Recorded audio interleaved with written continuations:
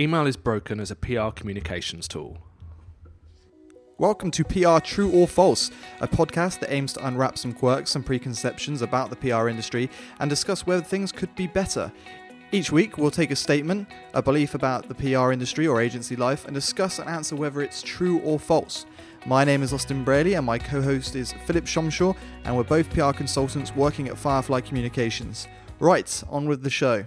So that's the title. How do we come about this one then, Austin? Well, Phil, I hate to say it, but it's kind of widely acknowledged that you're not the best at email, demonstrated perhaps best by the fact that we do pitch to you to try and get your attention. We put Phil in the subject bar to try and grab your attention and make sure our emails are read. Do you have a confession to make? Yeah, I have a confession. I'm rubbish at email. I hate email. I feel like I'm drowning in email, whether it's from clients or colleagues or people spamming to me, journalists occasionally. I just find it's just so easy to miss important emails. In fact, just preparing for this, I saw a piece on Wired magazine from a chap from MessageMind, and he said that his client data shows that 19% or more of important emails are never read, and 36% or more of unimportant email is read. So I just think it's a real problem. Well, there are two sides to this, I guess, from a PR agency perspective. So there's the internal aspect, the communications with clients and your colleagues, and there's the journalist side, communicating with our media friends, which we'll come on to in a minute. But if we stick with internal comms at the moment, I mean, I don't have these problems, I must say. But I imagine, do you think a big part of it is the fact that you are a senior member of the management team, and therefore you're tended to be copied in on all client and all correspondence throughout the agency, whereas I'm, much more just on my core accounts that I stick to? No, I'm not sure.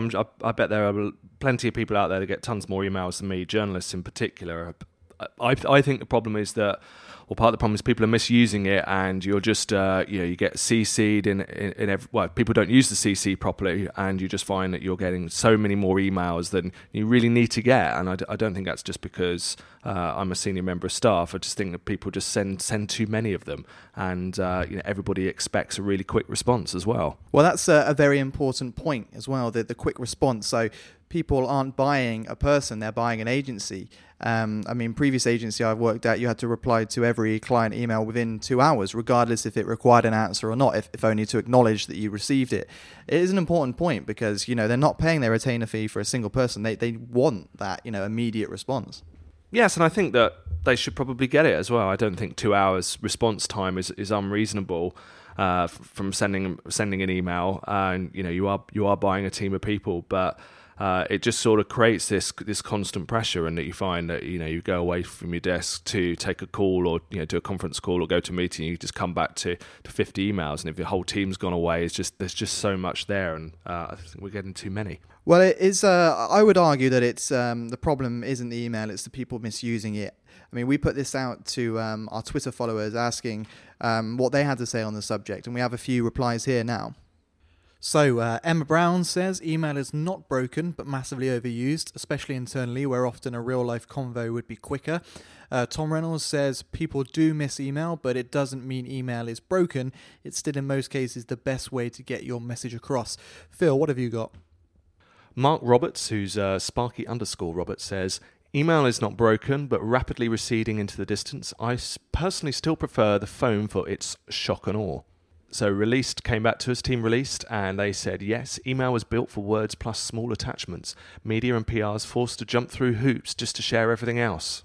Okay, so if we move on to the journalistic side, targeting the media, David Segal, who actually is a writer for the New York Times, wrote a piece just earlier this week, which was quite convenient, as we'd already had this show in mind. He's a Pulitzer Prize-winning journalist, and he felt compelled to write an article swatting at a swarm of public relations spam. So he said a few months ago there was some email problems at the New York Times, and the email system went down, and when they got it working again, they suddenly realised it became apparent just how many emails they get from PRs when they all came flooding in. He took the measure of actually going after and trying to track down the people responsible for sending it, and he does expose the agency and the client they were working for, and even reveals the retainer costs. He actually went to somebody within the client, within the company that was paying the agency, who said that he didn't condone them sending out spam emails or anything like that. But even though this is a specific example, it's really not uncommon. Yeah, I think that a lot of journalists just feel like they're getting spammed all the time, and the problem is that the barriers are next to zero. So in the old days, you had to buy quite expensive books, directories with these in, and then you would post or you'd fax your press releases across to journalists. So there was a cost and inherent barrier to entry, and nowadays it's just easy to find addresses. It costs nothing to send an email, and there are fewer journalists receiving a lot more emails from PR people.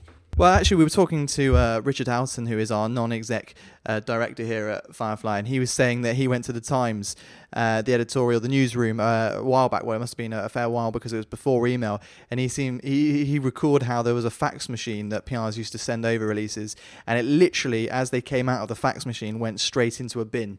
And that was kind of an eye-opening moment for me, because I always assumed that emails had enabled PRs to spam, but I think it was happening a long time before email came about. Yeah, I think it probably was, but I think the volume has gone up inexorably. There are so many more emails that journalists receive than before, and the way that journalists are responding to this is by having secret email addresses. So a lot of journalists, particularly at the nationals, they won't even look at their main email addresses. They have secret email addresses. You've got journalists like Charles Arthur at The Guardian, who has an elaborate forwarding system where if he feels that you're sort of spamming him, then basically you get blacklisted and you won't get any of your emails through to him again, because he's just really tries to create a system where he just tries to keep out all the stuff that he thinks is irrelevant. But this just goes back to the misusing the communication method, really, I feel. I mean, there's much bigger underlying problems. There's too few journalists to PRs. A lot of PRs aren't competent at media relations. I mean, I have a confession of my own. I actually feel that in the past I have been told to send out emails that I don't think are particularly relevant.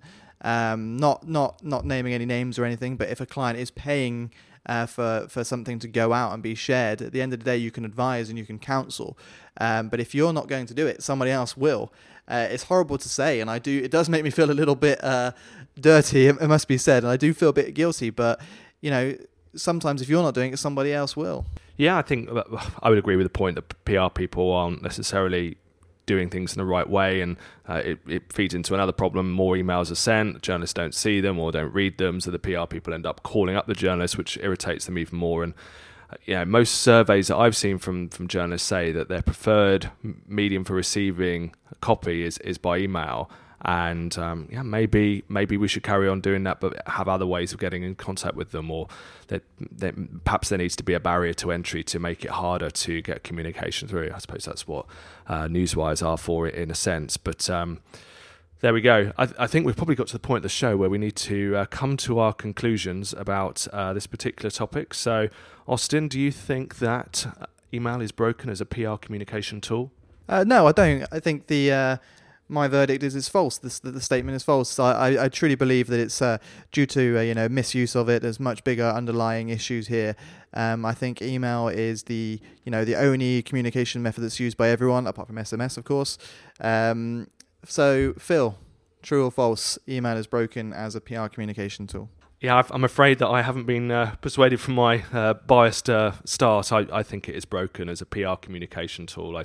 It just simply doesn't work for me, both for internal comms, communications with clients and journalists. I think we perhaps a topic for a future PR true or false is around looking at alternatives, like perhaps instant messaging, perhaps SMS, perhaps other forms of communication. So even the old telephone. You've been listening to Phil Shomshaw and Austin Braley on PR True or False. Feel free to follow us on Twitter at PR True or False, or the hashtag PR True or False, and join us next week when we'll be discussing the statement, PR job titles are meaningless.